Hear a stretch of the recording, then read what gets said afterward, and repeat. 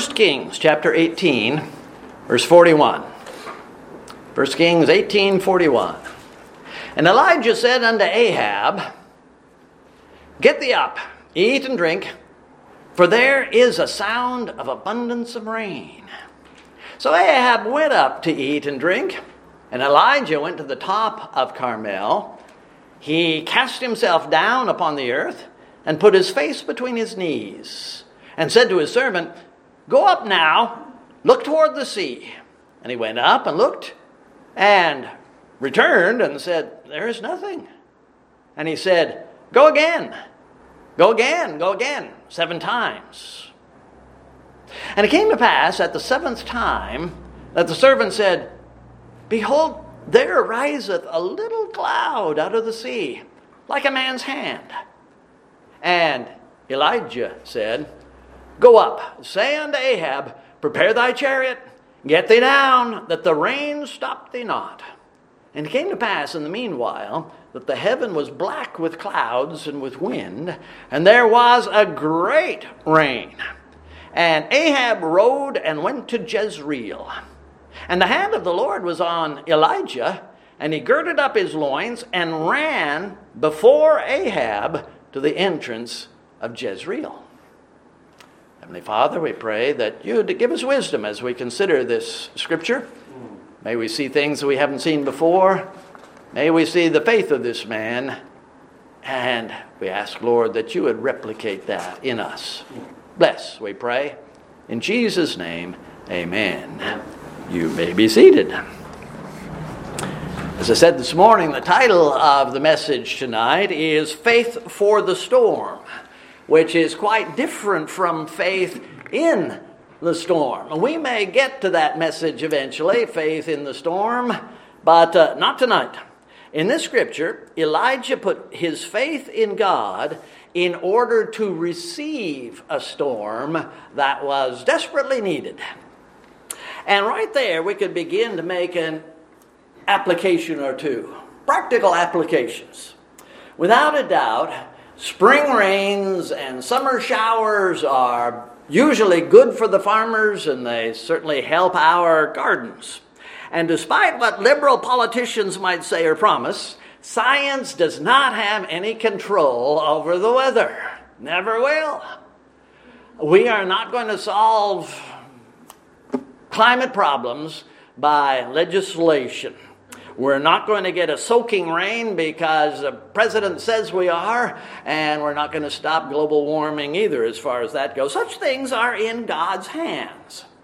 Therefore, it is not unbiblical, it is not unscriptural to actually pray for rain. Leaving it, of course, in God's hands. He may not want us to have rain for 3.5 years. Or then again, it may rain tonight. In addition to this, allegorically, we could look at rain as emblematic of any or even all of God's blessings.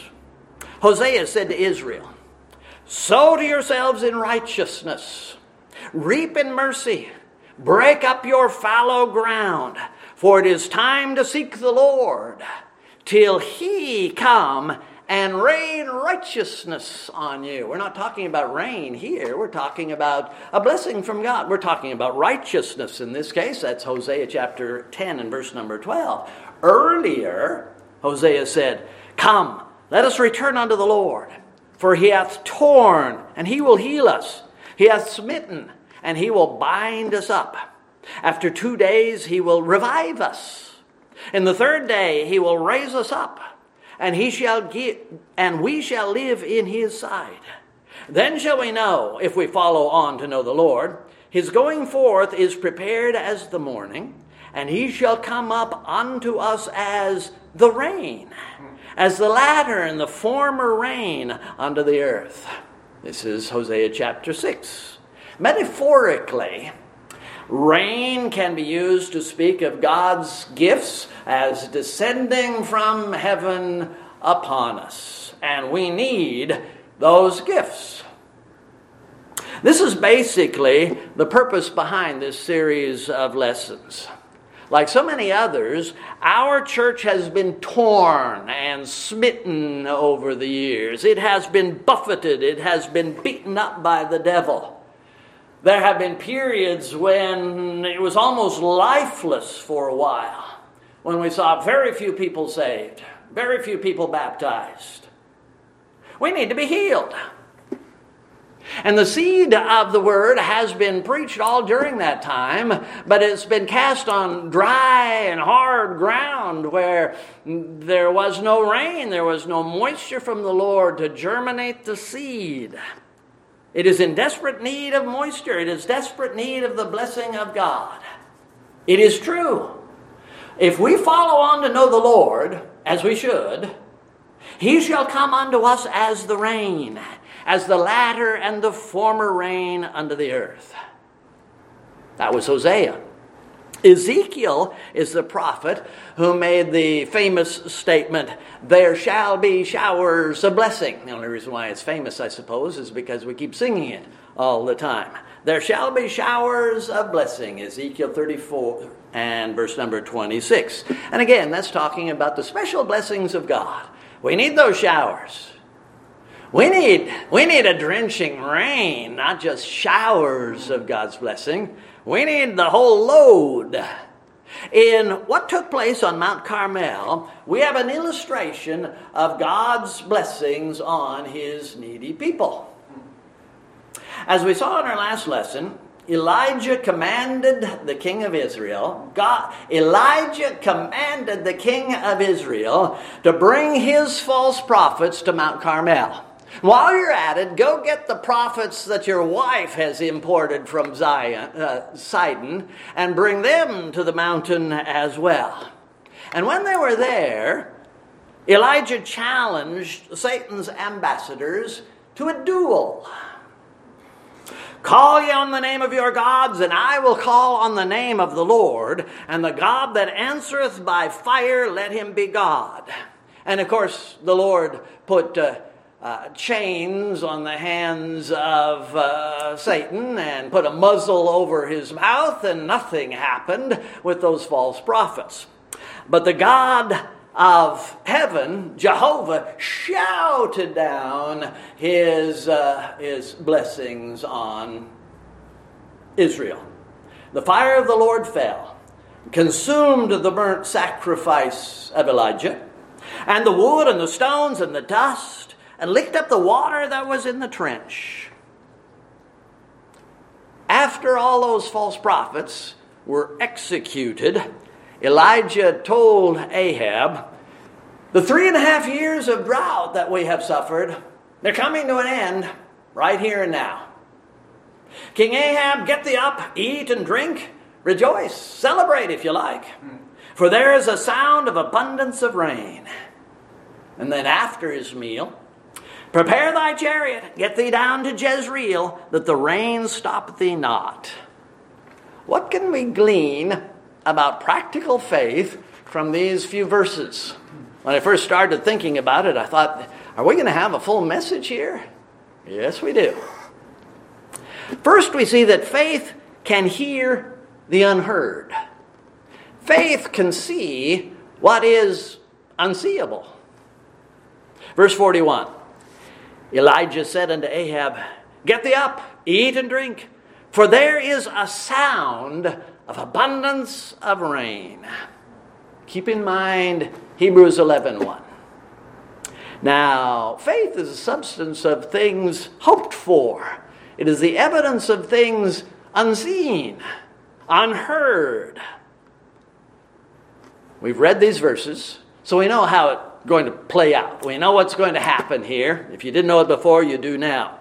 After the execution of the false prophets, there wasn't a single cloud in the sky. Nothing. But Elijah, by faith, could see a storm coming. Couldn't see it with his eye, but by faith, he knew it was coming. And just as it had been for more than 40 months, there was not a drop of rain or the skim of dew on any dead blade of grass throughout all of Israel. But Elijah, by faith, could feel the humidity coming up. Something's going to happen here. It may take another couple of hours, but Elijah heard the sound of a storm coming because he had his faith-powered hearing aids in. Here it comes, I hear it. Someone might say, well, since no one else could hear it, this obviously has nothing to do with practical faith. This is theoretical faith. This is theological faith.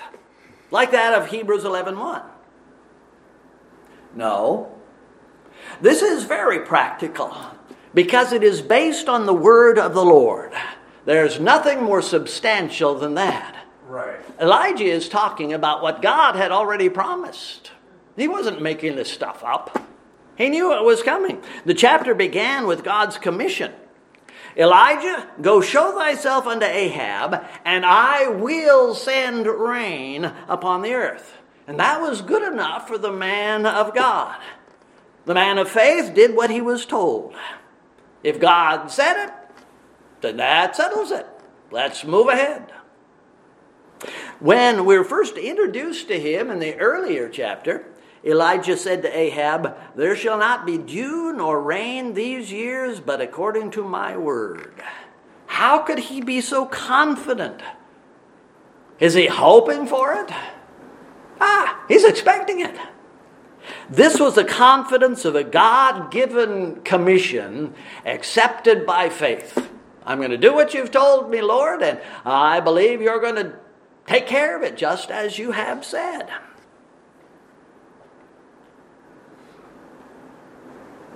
Thus saith the Lord.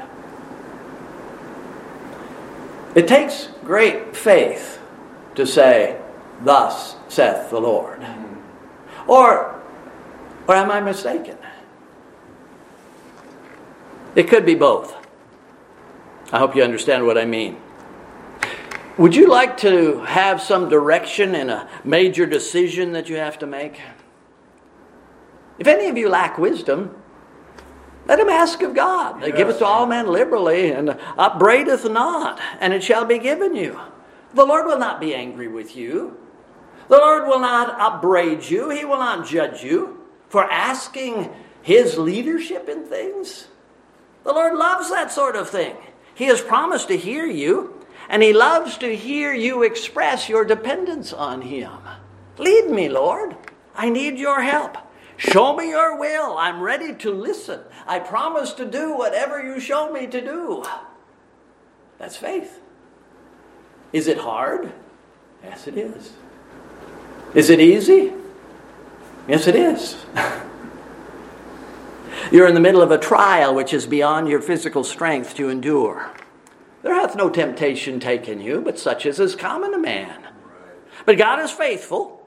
He will not suffer you to be tempted above that ye are able, but will with the temptation also make a way to escape, that ye may be able to bear it. If you listen carefully, if you listen really carefully, you can hear the sound of the reinforcements of the Lord to come and help you in this situation. Acts 2:11. When Peter was come to himself, when Peter finally woke up and realized what was going on, he said, now of a surety I know that the Lord hath sent his angel and hath delivered me out of the hand of Herod and from all the expectation of the people of the Jews. Are you unsure how you're going to survive the current drought in which you find yourself? Seek ye first the kingdom of God and his righteousness, and all these things shall be added unto you. Get up, eat and drink, Ahab, for there is a sound of abundance of rain. It's unlikely we will hear the sound of that rain unless we trust the Lord for him. We need practical faith in the omnipotent God. We can't settle for anything less. There are a lot of people who put faith in faith. Faith in their faith. That's not good enough. We need to put faith in the Lord. He heard the sound of rain coming. Faith did that. Victorious faith is dependent on the Lord. Elijah had been given God's word. The Lord's promise was in place. He had every reason to believe there was rain coming. Nevertheless, what do we see him do? Come on, Ahab, get up. The rain is coming. And then Elijah went up to the top of Carmel, and he cast himself down upon the earth and put his face between his knees. Is this the posture of faith? Why not? What is the posture of faith? Elijah almost violently plopped down, sitting in the dust, and then he buried his face in his robe, which was then covering his knees. He separated himself from the world. If we can put it this way, he entered into his portable prayer closet. He's been shut off from the world now. And what did he do in that prayer closet? I believe that he poured out his heart to the Lord in faith. Despite the promise which God had given to him, his bodily eye and his physical ear could not see and could not hear any rain coming. Despite the promise of God, perhaps this wasn't the day the rain was supposed to come. It could be that it's supposed to come tomorrow. Elijah couldn't be absolutely sure, so he was beseeching the Lord to keep his promise, which was going to take place. But Lord, today would be a good day. Lord, send that rain right now. I just told Ahab it's on his way. Lord, send that rain. There's nothing wrong with explaining to the Lord the timetable that we think is appropriate. It's all right. But we have to be willing to step back and then let the Lord provide what is best in the best time, which is His time. Lord, I'd like to see it right now, but if you don't wish to do it right now, thy will be done. Remember that as Christians, you and I have a filial relationship to God. He is our Father. We are His children. And if a son shall ask bread of any of you that is a father, will he give him a stone? Or if he ask a fish, will he for a fish give him a serpent? Or if he ask for a boiled egg, will he give him a scorpion?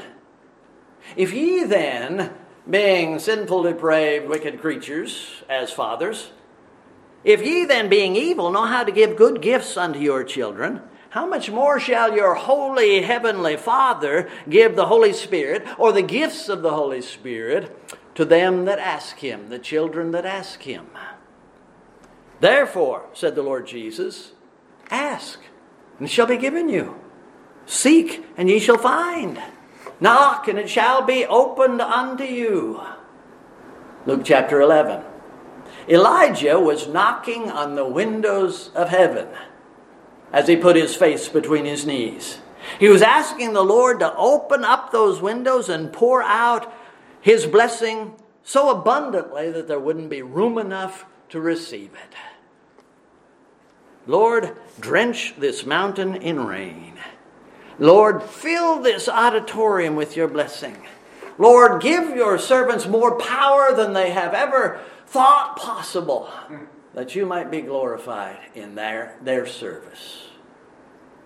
It's not unbelief to pour out your heart in prayer, anticipating the completion of the promise that the Lord has given. God does not look with disgust on His servant who is pleading for divine blessings. He loves to hear it. He is greatly pleased because it declares our relationship. Yes. You are the master, I am the servant. You are the father, I am the child. Lord, I need your blessings.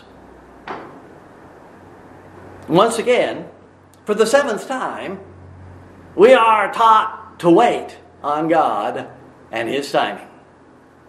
Faith must be patient. Elijah said to his servant, go up now and looked toward the sea. He went up and looked and said, there is nothing. And he said, go up 7 times. And it came to pass at the 7th time, there was an answer to Elijah's prayer. Who is this servant?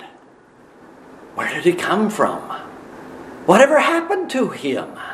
He appears out of nowhere and disappears again into nowhere. Why is this even a part of the story that's shared to us? If you think about it, we could just eliminate verse 43 and still it all comes to pass. The rains come. It wouldn't hurt the rest of the general lesson. Perhaps it wouldn't hurt the lesson. But there is a lesson in this servant as well, reiterating things that we have said a couple of times over the last few weeks. Was this servant with Elijah at the brook Cherith? Doesn't appear so. Looks like he was absolutely alone there. Nor does it appear that he was with Elijah and the widow at Zarephath. Perhaps Elijah hired this young man off the street. Perhaps he was a day laborer employed to help the older man to carry 12 big stones and build an altar, and you're having to deal with a big old bullock and cutting him apart and placing him up there. Maybe he just hired somebody to help him out. It doesn't matter. I can't give you any answers. I can't give myself any answers. It really doesn't matter. But like a good Christian employer, shall we say, Elijah was endeavoring to share his faith with this man. Look again. Look again. Look again. 7 times he was sent up to the pinnacle of Carmel, told to look out toward the Mediterranean. How many minutes separated each one of these looks? An hour? How late into the evening was there enough light to see? To be honest, I'm unsure about the time of day that all this took place. Was this even the same day as the sacrifice? If you will remember, God sent his fire down from heaven at the time of the evening sacrifice, which was essentially sundown. So is all the rest of this taking place after sundown? Or was it the next day? Again, I don't know. And again, it's probably not important, and I'm not going to worry about the timing. It was just a question that came into my mind. It took place. That's the most important thing. All of this took place. Elijah had no doubts about the coming of the rain. But his helper most likely was filled with nothing but doubt. Each visit to the top of the mountain probably weakened this man's hope. But it should have been otherwise. For Elijah, every visit to the top of the mountain meant he's that much closer to the arrival of the storm. 7 hours, 7 minutes. The storm was inevitable because God had promised it. And for us, every day that our prayers are left unanswered, we're a day closer to having an answer, whatever that answer might be. Jesus said, if ye abide in me, and my words abide in you, ye shall ask what ye will, and it shall be done unto you. John 15, verse number 7. Abiding in Christ suggests a fellowship so intimate that God's words and God's promises abide in us. In other words, we're asking according to his will. If we ask according to his will, he will grant it. Elijah did exactly that. He was in the will of God in praying these things. So there's no doubt in his mind or in his faith that rain was on the way. You've looked 6 times? Go look again. The rain is coming. Elijah shows us that faith trusts even the small things. The small things that are sent by the enormous God. On his 7th trip to the top, the servant said, behold, there ariseth a little cloud out of the sea, like a man's hand. And Elijah said, Go up and tell Ahab, prepare thy chariot, get thee down, that the rain stop thee not. The scripture says that this cloud was like a man's hand. What does that mean? I've often said, it means that it was as small as a man's hand. How do you measure something like that when you're talking about a cloud 2 or 3 miles away? The size of it was small. It was small. There's no doubt about that. But was it as small as a man's hand? Not that it's important, but perhaps this man was only saying, I see a cloud. It's not in the shape of a lamb. And it doesn't look like a teddy bear's face. It looks more like a man's hand. Can you see the thumb? I see the 4 fingers. It looks like a man's hand, pretty small. The shape of the cloud isn't as important as the fact that it was a little cloud, way out there over the sea. Who hath despised the day of small things? Question that the Lord asks. It should not be the Christian who despises the small things. How much water was seeping out of the hillside forming the brook Cherith? It was small, but it was enough. How much meal was in the bottom of the meal barrel at Zarephath? How much oil was there in the vat? It was enough to feed a family of 3 for months and months and months, because that was the will of God. Small is not important to the Lord. It's like human instrumentality itself. Size is not important. Age is not important. Education is not that important. Wealth is certainly not important. In fact, when God wants something done, He usually selects the foolish things of the world to confound the wise. When God wants to glorify His name, He calls the weak things of the world to confound the things which are mighty, that no flesh should glory in His presence. According as it is written, He that glorieth, let him glory in the Lord. As I've said at least once, maybe a couple of times, Calvary Baptist Church is the perfect size, the perfect strength to bring glory to the Lord, because we have and are essentially nothing. We're good material for the Lord to glorify Himself with. God hath chosen the base things of the world, and the things which are despised hath God chosen. Yea, and things that are not, to bring to naught or nothing things that are. Do you remember where we started a few weeks ago? One of the scriptures in our initial lesson was Mark chapter 9. After the transfiguration, Jesus and 3 of His disciples returned from the mountain, going back to join the others who were struggling with an unruly crowd and with a man who had brought his demon-possessed child to be cured. And they brought the boy unto Jesus, and when He saw him, straightway the spirit tear the child, and he fell on the ground and wallowed foaming. And He, Jesus, asked the father, How long is it ago since this came unto him? And he said, Of a child.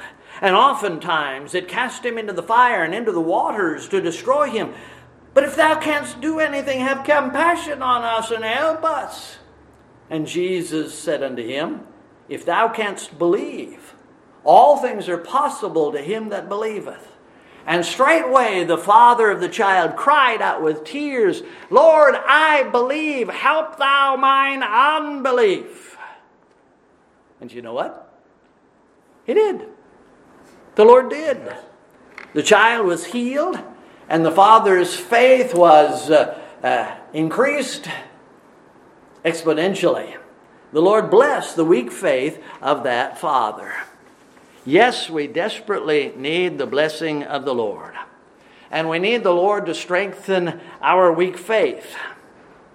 Don't think that God won't help because our faith is so small, insufficient for our big problem. The Lord is great.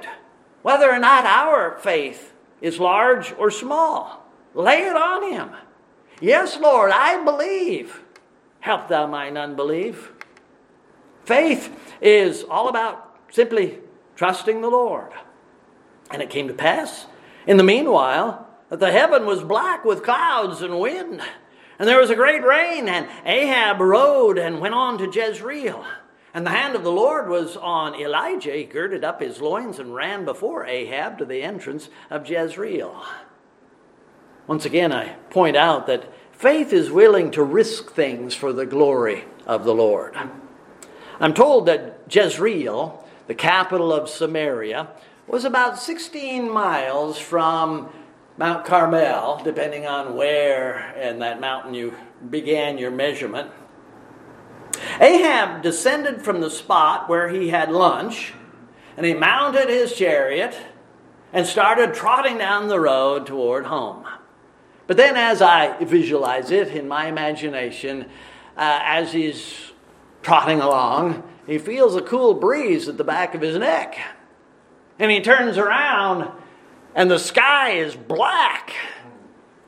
And he tells his driver, it's time to put your foot down. Pedal to the metal. We got to get to Jezreel before the rains come.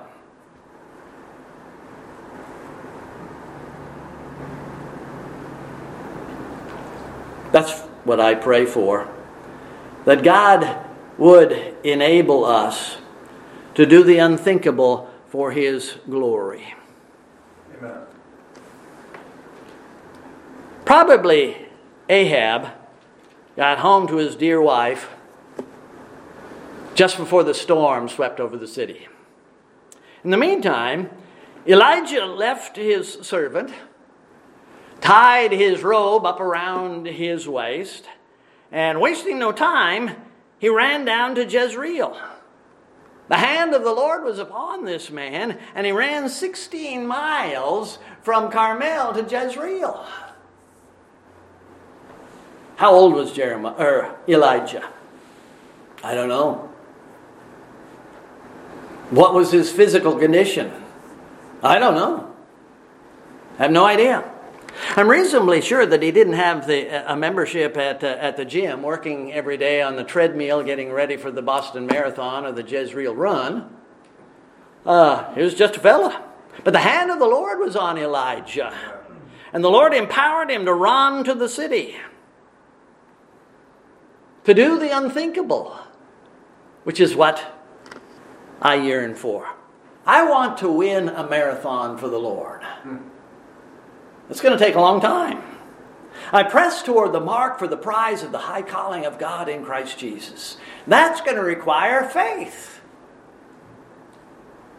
My question in regard to Elijah is, why? For what purpose did the Lord take Elijah from off that mountain and send him to Jezreel? If I'm reading verse number 46 properly, Elijah got to the city before Ahab did. He didn't cheat. There were no rules. He went across country while Ahab went down the road. So chances are the route that Elijah took was more difficult than the one that Ahab was on. But he got there to the city before Ahab arrived, at least as I understand it. And why? Perhaps it was to see Ahab go into the gate of the city and just tip his hat. Say, hey, look what the Lord has done here. And honored the king just a little bit. But more importantly, I think the Lord wanted to share a message with Jezebel. You may be queen of Israel, but I am the king of queens, and Elijah is my servant. Woman, you are not going to lay a finger on him. I can put him right under your nose, and you will not hurt him. You will not touch him. When Ahab got home, he told his wife what had taken place on the mountain. He told her that all her false prophets and all her false doctrines were dead. Of course, Jezebel flew into a rage, and declared that Elijah was a dead man walking. At this point, he wasn't hiding by the brook. At this point, he wasn't in a foreign city. At this point, he's not in a cave on Mount Sinai. He was standing invincible, untouchable, in the gate of Jezreel, right under the nose of the queen. God is not intimidated by the wicked. Right. And God's servant shouldn't be either. Faith does not make us undefeatable. That may not be a real word. But faith does link us to the God who will never be defeated. The lessons are these. Faith can hear the fulfillment of God's promise when the natural man and the unspiritual man cannot hear those things. Nevertheless, the blessing still rests in the hand of the Lord, and faith will sometimes be pleading with the Lord to answer the promise that He has given. Another lesson is that faith does not have to be huge in order to accomplish really large things. Go for the impossible. Plead for the unthinkable. Also, the man of faith doesn't need to fear what man or what woman might plot against him. The Lord's going to take care of us. Trust in the Lord with all thine heart. Lean not unto thine own understanding.